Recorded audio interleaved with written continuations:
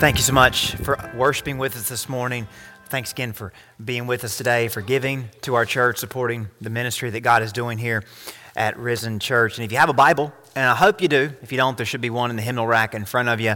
I would love for you to turn with me to Matthew 28 and also bookmark Ezekiel 37, if you will. We'll turn there at the end of our time together. But Matthew 28, a very familiar passage of Scripture. We'll begin reading down in verse 16 with most of your Bibles probably have a subtitle that is similar to the title of this series in our message today. So we'll get into that in just a few minutes, but we'll have some other texts that we'll put on the screen along the way that I think will help really make this message and this series one of the most important ones that we've ever covered and studied as a church. But it's been a little while since we've been in church like this. I apologize if I'm a bit rusty. I had to sleep on the floor in the delivery room because they weren't expecting on us being there for 36 hours. So I think whatever that did to my back has just now hit me about a day ago. So if I fall over or something, y'all just come pick me up and prop me up.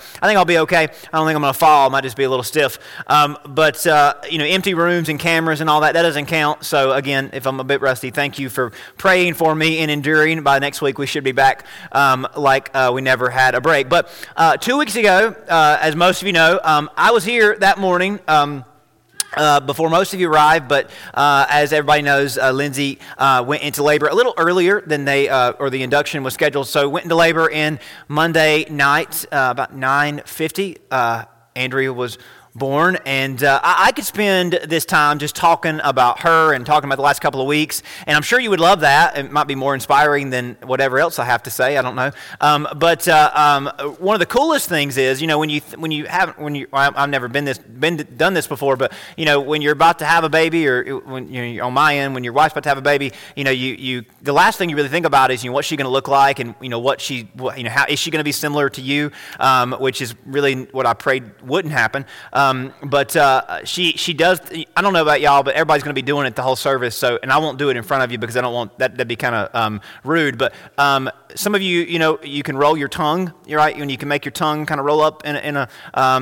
Maybe if you can't, and you're trying to do it, it's really frustrating. Mom can't, but Dad can. I guess I got that from him, and Andy got that from me. One of the first things she did when I was holding her, she looked at me and she rolled her tongue, and I was like, well, that's kind of neat. And I've got a bunch of pictures of her just sticking her tongue out at me, rolling it up. So she's proud that she can do that, and I should have put one on the screen and show everybody. But again, I don't want to get too sidetracked. But she's great, and Lindsay's just doing remarkably. She's handled everything beautifully, and she's obviously doing great, and inspires me every day to do the best that I can. But what I really wanted to do today was to show you how the first few weeks with our baby left me with some ideas that really complemented and punctuated what I'd been planning for us to talk about today anyway. So I kind of had this message in the works for the last month or so, and I thought I had it done 2 weeks ago because I had a lot of time sitting there in the delivery room waiting for things to happen, and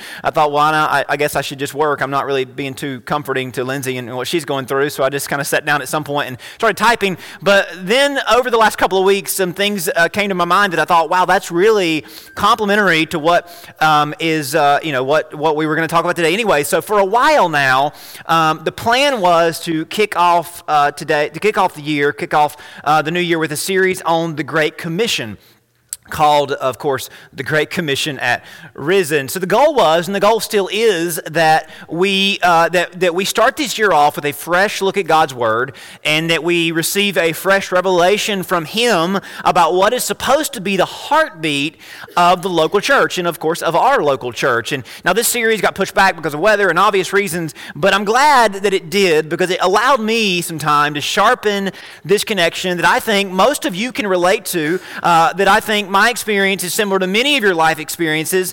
So leading up to Andrea's birth, people kept asking me what people love to ask people that are about to go into something that they've never been into before and don't know what they're doing and don't know the first thing about what they're about to do. People ask me week after week after week, are you ready? Are you ready? Are you ready? And if you know my personality, you know that my response is pretty generic. I don't give the best responses when people ask me things like that, and it's not that I don't have an answer. Sometimes I just don't give an answer. But also, if you know the lengths that Lindsay and I went to even get to this point, years of treatments and all sorts of experiments and things, medicines and things, you know that we had a long time to get ready and prepare. But of course, nothing can really prepare you for that moment. But all throughout praying and preparing the best way that I knew how and that we knew how, I also sort of believed, and maybe you can relate to me on this, I just sort of believed that once she was here, knowing mine and Lindsay's determination and knowing our partnership, I just sort of believed that we would find the right gears and find the right rhythm, and we would figure it out along the way, what we needed to do to be the best that we could be. And I think I can speak for both of us on this one. Check the comments, Lindsay might critique me, but I think I can speak for both of us.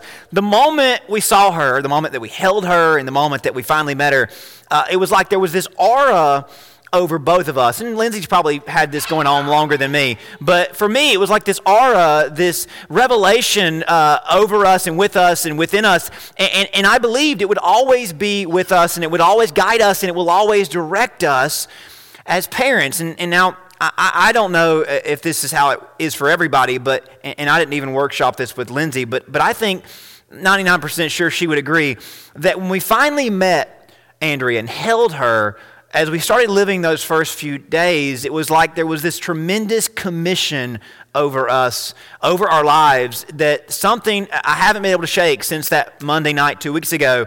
And as I processed it all, there were three different words that began to stick out to me regarding this feeling, this idea that came over me as we were just entrusted with our daughter. And I know what you're thinking. Justin, you just had, your baby was born and you come up with a 3-point sermon. That's kind of how my mind works, but I don't think she'll take it personally. But no, these three words kind of came to my mind over the last couple of weeks. And this aura that's been over me, reminder, responsibility, and reward.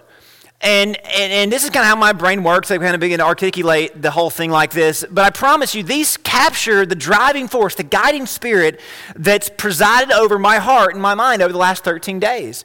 Now that Andrea is here, it's just like when Lindsay and I got married, and the impression on my soul, there's a reminder over my spirit that compels me and consistently, causes me to think about her and think about what it means to care for her and be all that she needs me to be, and I just can't shake it. That reminder is ever present, and nobody had to tell me that. No one had to whisper it to me or speak it to me. No one had to give me a book that told me, hey, you should remember this. It was like something came over me, and it's not a burden. It's not an inconvenience. It's a motivation. It's really inspiration. Now, at the same time, in my mind, in our minds, there is this undeniable weight of responsibility that even if we didn't feel inspiration, even if we didn't delight in it deep down, we both know there's an obligation over us to provide for her and nurture her and love her and care for her, that is our responsibility because she's been placed into our hands by God, and we're required to parent her, and we will be judged regarding how well we did. Now, all the while, with this reminder and with this sense of responsibility, in our hearts, there's this feeling of joy. There's this feeling of blessing. There's this reward that every moment with her is a gift. And as we know that if we follow this reminder and this responsibility, being able to watch her grow is going to be one of the most rewarding things that we've ever been able to enjoy, for unmatched and unrivaled for either of us. Now, I can't say what came over me, and I don't think it was instinctual because it hadn't always been there. Or if it was only recently awakened. It's akin to what dawns on you after you're married or after you've taken on some other sacred, holy task.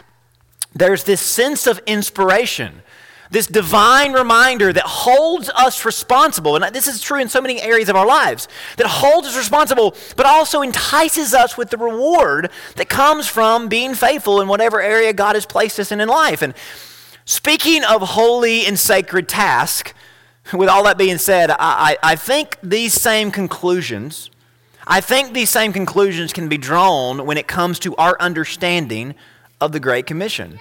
And maybe it's just because of the proximity, my experience and my preparation, but I really don't think so, because honestly, I had these points ironed out before this whole last couple of weeks happened. But as Christians, the Great Commission looms over all of us. Not just some of us, all of us. Longtime Christians, first-time Christians, church members, non-church members, pastors, lay people, all of us. The Great Commission looms over. Now, maybe you don't know what the Great Commission is, so I want to make sure that we're all on the same page here. The Great Commission refers to the final word that Jesus spoke over his disciples before he ascended to heaven. Now, the word commission really explains it all. Jesus commissioned the church, them in the original days, and us all these years later. He commissioned them with a very specific task. And I want to break down that word commission real quickly for you. Commission can be defined as a duty assigned by a superior wherein those involved or those commissioned also stand to gain or lose. So it's not just something we've been told to do that only benefits the one above us, but it's something that we also have a stake in. That word commission is really two words. It's the preface com and then mission. Now we know what mission means. Mission simply means to be given a job to do, but the preface com is the word we get the idea of group effort from, the idea of togetherness and community from, wherein we are individual participants, but we all stand to benefit from it. Now, just from the definition itself, when we are commissioned to do something, we know there's something at stake. Something that is beyond us and something that definitely will impact us and benefit us if we are faithful. Now, the basic definition in mind, I want to go ahead and figure out what the Great Commission is, specifically when it comes to Christianity and when it comes to the church. So if you have your Bibles open, Matthew 28, verse 16 through the end of the chapter, this is what God's Word says. Then the 11 disciples went away unto Galilee to the mountain which Jesus had appointed for them. And when they saw him, highlight or underline this if you do that, when they saw him, they worshiped him. And some doubted, but as a group, they all worshiped him. And Jesus came and spoke to them, saying, all authority has been given to me in heaven and on earth. And here's the commission itself. Go, therefore, make disciples of all nations. Teach all the nations. Go and make disciples of all the nations, of all the people, of everybody, baptizing them in the name of the Father, Son, and Holy Spirit, teaching them to observe all things that I have commanded you. And lo, or behold, I am with you always, even to the end of the age, to the end of this earth. Amen. Now, all these verses are important for us to understand the nature of the Great Commission, but really verse 19 is the main attraction. From the very beginning of the church, from the earliest of days of Christianity, this movement, really our movement that we're a part of, this movement has always been about disciples of Jesus making more disciples of Jesus. You could define the Great Commission like this: those who know Jesus, making him known to those who do not know Jesus. It sounds simple enough, right? Now, I think contextually, though, this passage gives us a hint that this did not catch his disciples off guard. Now, this wasn't some generic, hollow call from a businessman or from a business leader saying, hey, go and multiply my business, go and grow my company, like maybe a corporation would focuses on, and maybe you if you're involved in a big company or even a small company, somebody who's in charge stands before you every year and says, hey, I want you to do this to benefit me, or maybe it's going to benefit you if you make enough and you bring enough in, but this wasn't some hollow, generic call like that. Maybe that's how it's been presented to you through the years, but I want to show you a few important things about this passage. Now, I want to go in reverse. In verse 18, before Jesus gives this commission, he says to them, all authority has been given to me under heaven and on earth, that it's clear that he is large and he is in charge, right? Which wouldn't have been a surprise to anybody there that day. They had literally just watched him die on a cross. They all unfollowed him, right? John stayed, but everybody else said, I quit, I'm done, I don't know him. They denied him, they betrayed him, they forsook him, they hid from everyone else because they were afraid of being associated with him. They all quit following Jesus that Friday. They no longer believed in Jesus. And then on Sunday, Peter and John, who thought, I wonder what we're going to do next, got word that the tomb was empty and that Jesus had risen. And they all ran in disbelief. John got in the tomb and believed, but Peter did not believe, and the rest of them did not believe. And when they were trying to figure out what had happened, Jesus walks through the wall that afternoon when they were gathered in the upper room and says, hey y'all, I know you quit following me, but do you want to reconsider? And of course they did reconsider. Of course they said, we're back on board, because he had risen just like he said he would. But at first they did not believe. They thought it was a fairy tale being told. But when they saw him, they fell in front of him. It was clear to them, this is not just a man. This is the Son of God. This is God made flesh. This is our Savior. And they signed up to do whatever he would ask them to do. Because of course, if you follow a man who predicted his own death and resurrection, you would too. Or you should too. Now it's clear. To them, something massive had taken place. Something had changed the landscape of human history. So when he says all authority is mine, that's not a surprise to them. You know why he's saying that in this text? It's not for them, it's for us. It's to make us aware. Why were they worshiping him, even if they did have doubt still? Because they had just witnessed all of this. I mean, in their lives, God in flesh had descended to earth to bear their sins. And then he descended to death to bury their sins. They watched that happen. That all happened on their watch. That happened in front of them. He descended to earth, bore their sins. He descended to hell, buried their sins. And then he ascended back to earth to change their lives. To proclaim their sins were forgiven. To proclaim that their lives were no longer held back by sin and shame. To declare to them that they were now made new. And to include them in what was about to happen next. He ascended back to earth and he was about to ascend back to heaven to change the world. And he was including them in that process. So they wouldn't have been standing there that day as if they were hearing a CEO give a vision for his business. They stood before him, or really bowed before him, the resurrected Savior of the world, who was inviting them to be a part of his plan to change everyone's hearts just as he changed their hearts.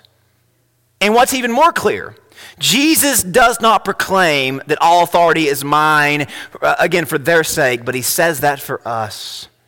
Because verse 17 makes it clear they already understood that. What are they doing in verse 17? They are worshiping him. They didn't have to wait for him to say, hey, you should worship me or you should obey me. They were already doing it because they had just witnessed all this over the last couple of days. Because they knew. Man, did they know. And what he was about to speak over them would have made complete sense. It would have been the next logical step after having just received the greatest gift that they could have never earned or deserved on their own. And here's where we're going with this. I think as followers of Jesus, if we're really in tune with him, if we're really in sync with him, then this commission echoes those points that we talked about earlier. That there is this reminder over us. There is this feeling of responsibility within us. And there is this reward that is always before us. See, as followers of Jesus, belonging to him and connected to him, desiring to please him, the Great Commission is impressed deep down on our souls. We should ever be reminded and guided by this. It is the presiding principle over our life day after day. At the same time, we cannot escape what C.S. Lewis calls our ought to, our Christian responsibility, our God-given imperative that says you must. We are not only driven by this overarching reminder, we are held accountable by this heavy responsibility, but it's not a burden. Again, it's not grievous, it's not stressful, it's a blessing to bear. Because obeying it and seeing the fruits of our labor for the kingdom is tremendously rewarding.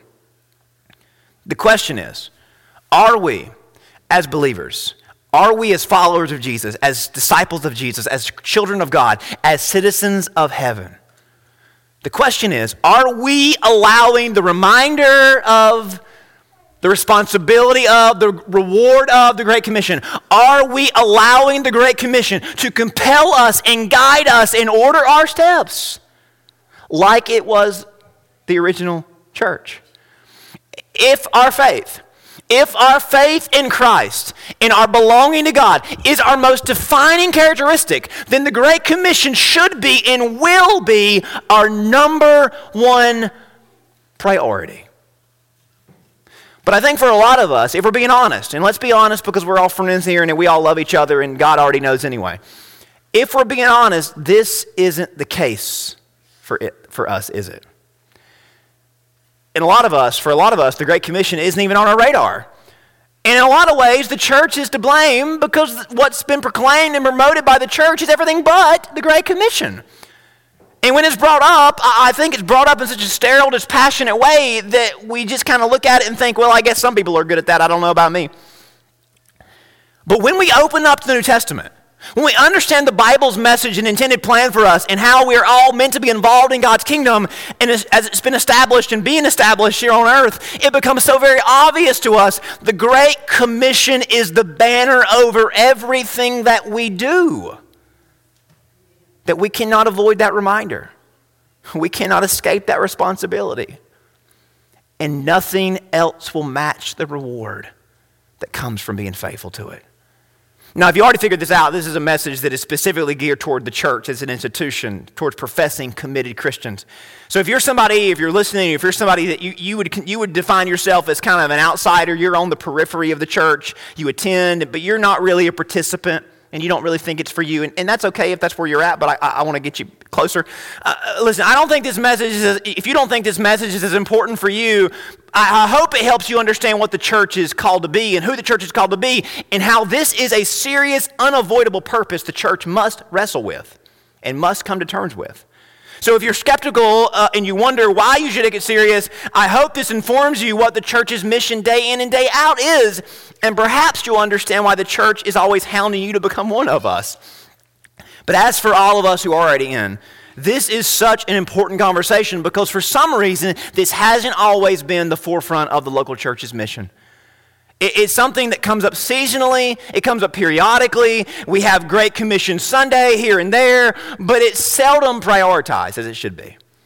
And I think it's not far-fetched to say that many people that frequent the church regularly do not know how core this is to our identity. And maybe the reason it gets downplayed is because while we love the idea of people coming to Jesus, we all feel inadequate when it comes to leading those people to Jesus. Because when we hear Great Commission, I know what word you hear, and you don't hear the word that we're going to talk about. When you hear the Great Commission, you hear the idea of witnessing. And you hear this idea of witness, witness, witness. And don't get me wrong, that's a very core component to the Great Commission. But it's not the only part. And it's not even the first part. What I'd like to show you today is that the Great Commission actually begins with something else. And if we all understand this and begin to see this as a stepping stone toward fulfilling our mandate as Christians, I think the whole process will begin to be less intimidating and more inviting. Because before the disciples are given the Great Commission, before they ever looked like superheroes in the book of Acts, witnessing to everybody that they come in contact with, before they were ever sent, they were found worshiping Jesus. Do you see that? Before they were ever told to go and be witnesses, they were found to be worshipers. And that posture of worship is what propelled them and what prepared them to receive this Great Commission and run with it. So maybe you don't know, but did you know that your act of worship is an essential first step in your fulfilling the Great Commission? Now, there are some people who think that they can do it without worshiping first, and they may look like they're professional witnessers, but if they lack this component, they lack the true spirit of what drives the whole movement. But a lot of us, we may realize we have a role to play, and we didn't realize it was this accessible, and we had already taken that first step. But maybe what I hope to accomplish today is to show you what you may be leaving on the table each and every Sunday. I think this actually lowers the barrier of entry, because I think for a lot of us, we feel like we can't witness, but we all know what worship is, or I think we at least know where it starts. It's an achievable action. It is a desirable one at that. The Great Commission. The Great Commission begins with worship. We'll get to witnessing. We'll get to whatever comes next. But now, for a lot of us, this is really a 20th century, 21st century church problem. But for a lot of us, when we hear the word worship, and this is how you hear it, and this is what you think, I think I might not change your mind, but I hope I can.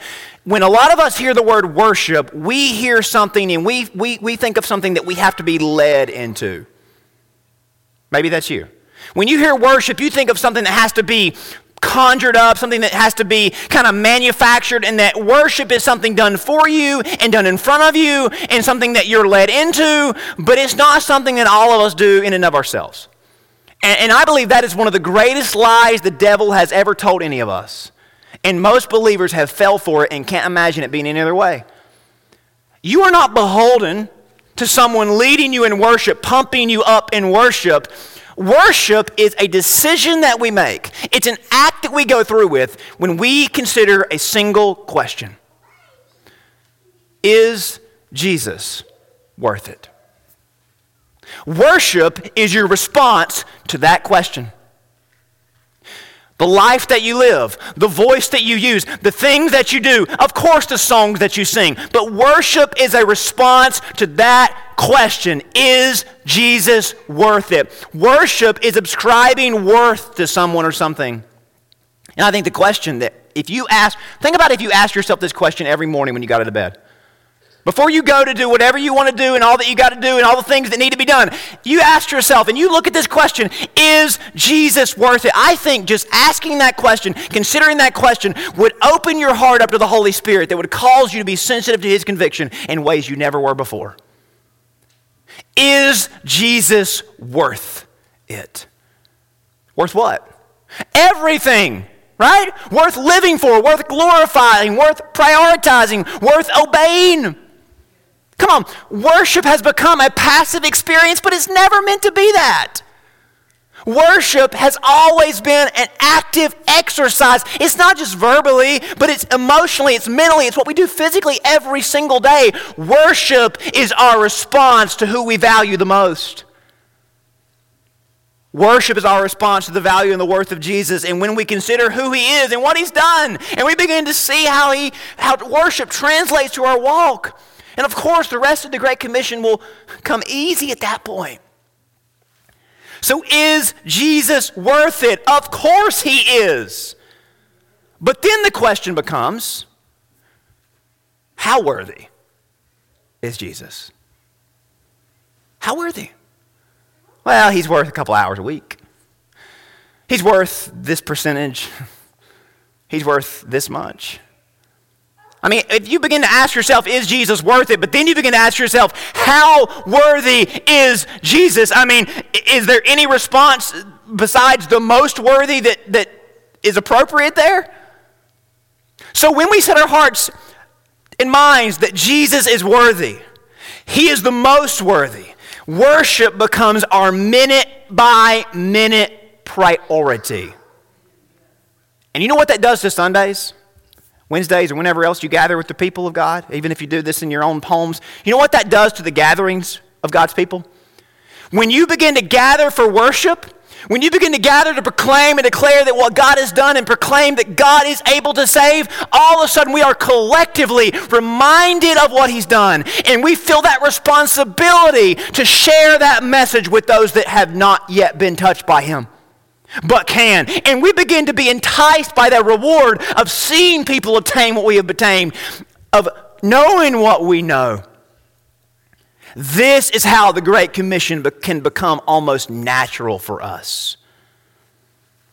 When we proclaim and declare that God is able to save, and as he has saved me, he can save anyone, and that responsibility begins to weigh on us. And as we begin to proclaim his worth and live for his glory and prioritizing his kingdom, we are led by that responsibility, and we begin to realize there is no greater reward than seeing him change lives. But I got something else for you. That worship, and when we engage in worship, there is a power of worship. There is a power from worship that you can obtain. So how can we unlock the power of worship?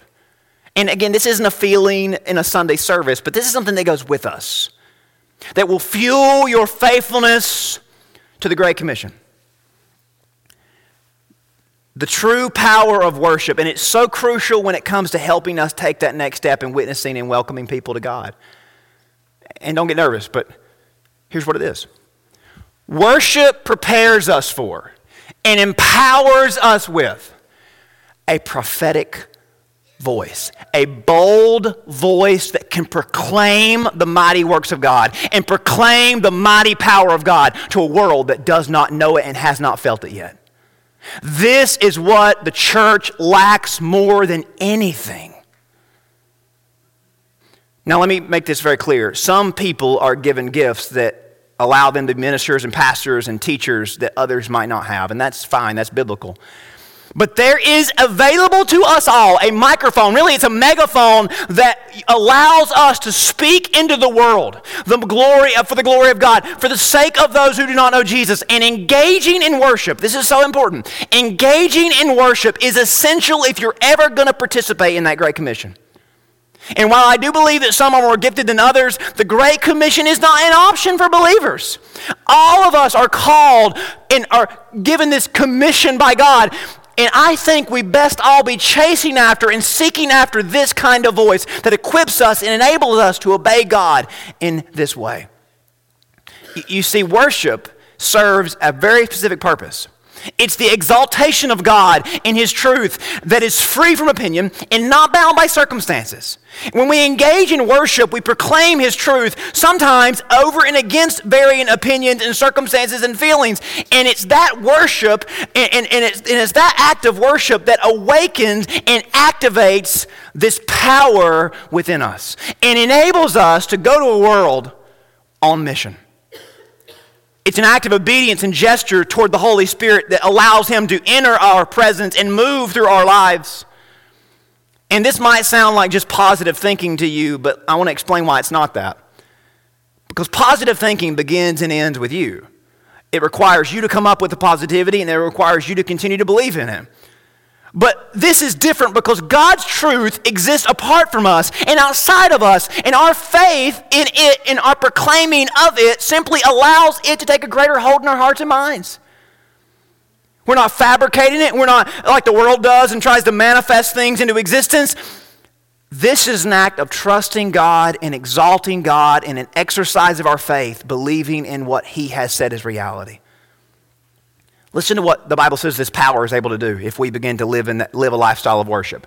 The weapons of our warfare are not of the flesh, but have divine power to destroy strongholds. You know who's writing that verse? The Apostle Paul. And what's he writing about? The stronghold of a heart under the power of sin. God's truth, when we trust in it, God's grace when it's transferred to us, has tremendous power to counter the stronghold of sin, shame, and darkness. And when we begin seeking that power in us, that power longs to work through us. And that's what many of us are missing when it comes to the Great Commission. Now let me talk about the idea of prophetic before anybody gets confused. It's not like the Old Testament prophets when they said something as if they just heard it from God. Because all that God has ever said and will ever say is revealed for us completely in the Word of God. The message of salvation, what it means, what it takes to change our lives. So for us, worship equips us and trains us not to say, this is what God showed me, but to say boldly, thus says the word of the Lord, allowing us to be vessels of God's word to those who have never read it. And this is something, and you might not believe this is something the New Testament calls every Christian to pursue. Every Christian. Take it from Paul. Pursue love. Earnestly desire the spiritual gifts, especially that you may have this prophetic voice, this gift of being able to proclaim God's word and proclaim God's power to those who have not experienced it and those who do not know it. And that's where worship comes in. It allows us to internalize the truth and engage with God's grace. He says this later on. The one who prophesies speaks to the people for their upbuilding and encouragement and consolation so that the church may be built up. Again, it's handling God's word and it's proclaiming to people what God has done in us. That is an act of worship that God has called every one of you to. If we're ever going to find this voice, we have to hone it in our worship services. There's a text, I think, that allows us to witness the power of worship in a remarkable way. I'd like to show you that in closing. If you have a bookmark in Ezekiel 37, I'd love for you to turn over there real quickly. I want you to hear this famous exchange between God and his prophet as he looked over the nation of Israel as it was really struggling spiritually. Ezekiel 37, the hand of the Lord came upon me and brought me out in the spirit, and the Lord set me down in the midst of a valley, and it was full of bones. And he caused me to pass by them and around them, and behold, there were very many in the open valley, and indeed they were very dry, as in they'd been dead a long time, and they were not coming, there was no life left anywhere around that valley.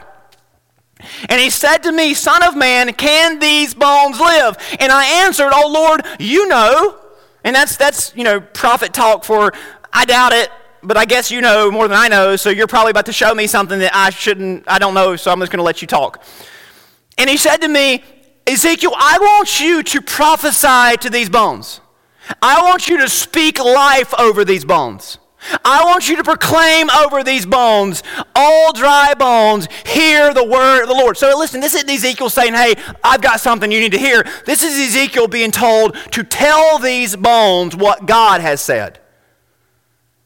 Thus says the Lord God to these bones, surely I will cause breath to enter into you, and you shall live. I'll put sinews on you and bring flesh upon you and cover you with skin and put breath in you, and you shall live. And you will know that I am the Lord. So let me break this down. Before the bones could come back to life, Ezekiel had to have faith in God's ability to raise them up. Are we on the same page? They were dead, they were dry, they were bones. Before they could ever come back, the prophet had to have faith in God's ability to bring them back. So the bones could not believe for themselves. They could not advocate for themselves. They needed a prophetic voice. They needed a bold voice to speak on their behalf. People come to me all the time and say, Justin, have you not seen the world? Of course, the Bible says it's dead in sin. It's a valley of dry bones. They can't believe. They can't advocate. Of course they can. No wonder they're the shape they're in. They need a voice that will speak on their behalf. Do you see the picture? There's a world out there that we love to criticize and gossip about and argue with, but what is God's calling over us? To speak life to them, to speak hope and to speak the gospel, the power of God to save and resurrect, the goodness of God. And as you engage in worship, we remember what God has done and we behold the wonder of his saving power, and we know he can do it again. And the more we are refreshed by what God has done, the more compassionate we are to those who are waiting on him to do it in them, and the more compelled we are to go show them that he can do it. Do you hear that? The more we are refreshed by it, the more compelled we are to go and see him do it in others. You see, worship is the beginning of the Great Commission. Worship is where we remember his worth and his work over us. We feel the responsibility to share with the world. Our reward will forever be seeing his wonderful saving power change lives. As we worship in here, we are prepared to work out there, to go to a world out there. So what will it be, church? God said to Ezekiel, and God is really saying to you and me today, son, daughter, he's asking us a question. Can these bones live? What's our response? Come on, read it with me. Yes, Lord, as we live, so can they. God says, can these bones live? And what do you say? Yes, Lord, as we live, so can they. But listen, church, what the world needs is us to pursue the love of God and to pursue the love of people. And the way we pursue it is we pray that God give us that bold voice. That voice that prophesies over the people, proclaims truth to them, and provides grace to them, encouraging and uplifting and consoling them with the words of God. Listen, they don't need to hear what I've got to say. They don't need to hear what I think I can figure out about them and for them. That's not what they need. They need what God's Word has already provided. What changed you and changed everyone else under the Word of God or under the grace of God can still do it. And when you begin to worship God the way we ought to, you remember what He's done for you. And you are responsible to see Him do it for others. The question over us every day. If you read the rest of that chapter in Ezekiel, I don't think it's any surprise, but those bones come back to life. The bones, down in verse 11, it says, the house of Israel said the hope was lost, that they were cut off. But verse 12, thus says the Lord God, behold, O my people, I will open your graves, cause you to come out of your graves, and bring you into the land. Again, spiritually for us, this is the ability God has to save anyone and to raise anybody up from their sin. And they will know that He is the Lord. So every single day there's a question over you. Is Jesus worth it? Is He worth it? And if He's worth it, how worthy is He? And if we answer that question rightly, we will worship Him with vertical praise, singing and glorifying Him, but more importantly, with horizontal proclamation. That's what it means to love, to horizontally reach out, to proclaim God's Word. And to proclaim His work, encourage and uplift to somebody that may not even realize there's hope for them. But you know His hope, don't you? And what would happen if God gave you that? And I know God wants to give it to you. What would happen if you took that voice that He wants to give you today and began using it for a world in need? Who in here today would be willing to answer the question, is Jesus worth it? Who will commit to saying, yes, He is? And I will praise Him today, and I will proclaim Him tomorrow. And I will prophesy, I will proclaim the words of grace and truth to a world without Him tomorrow. He's worth it, isn't He? If we want to fulfill the Great Commission, it's not by going through a class that makes us good witnessers.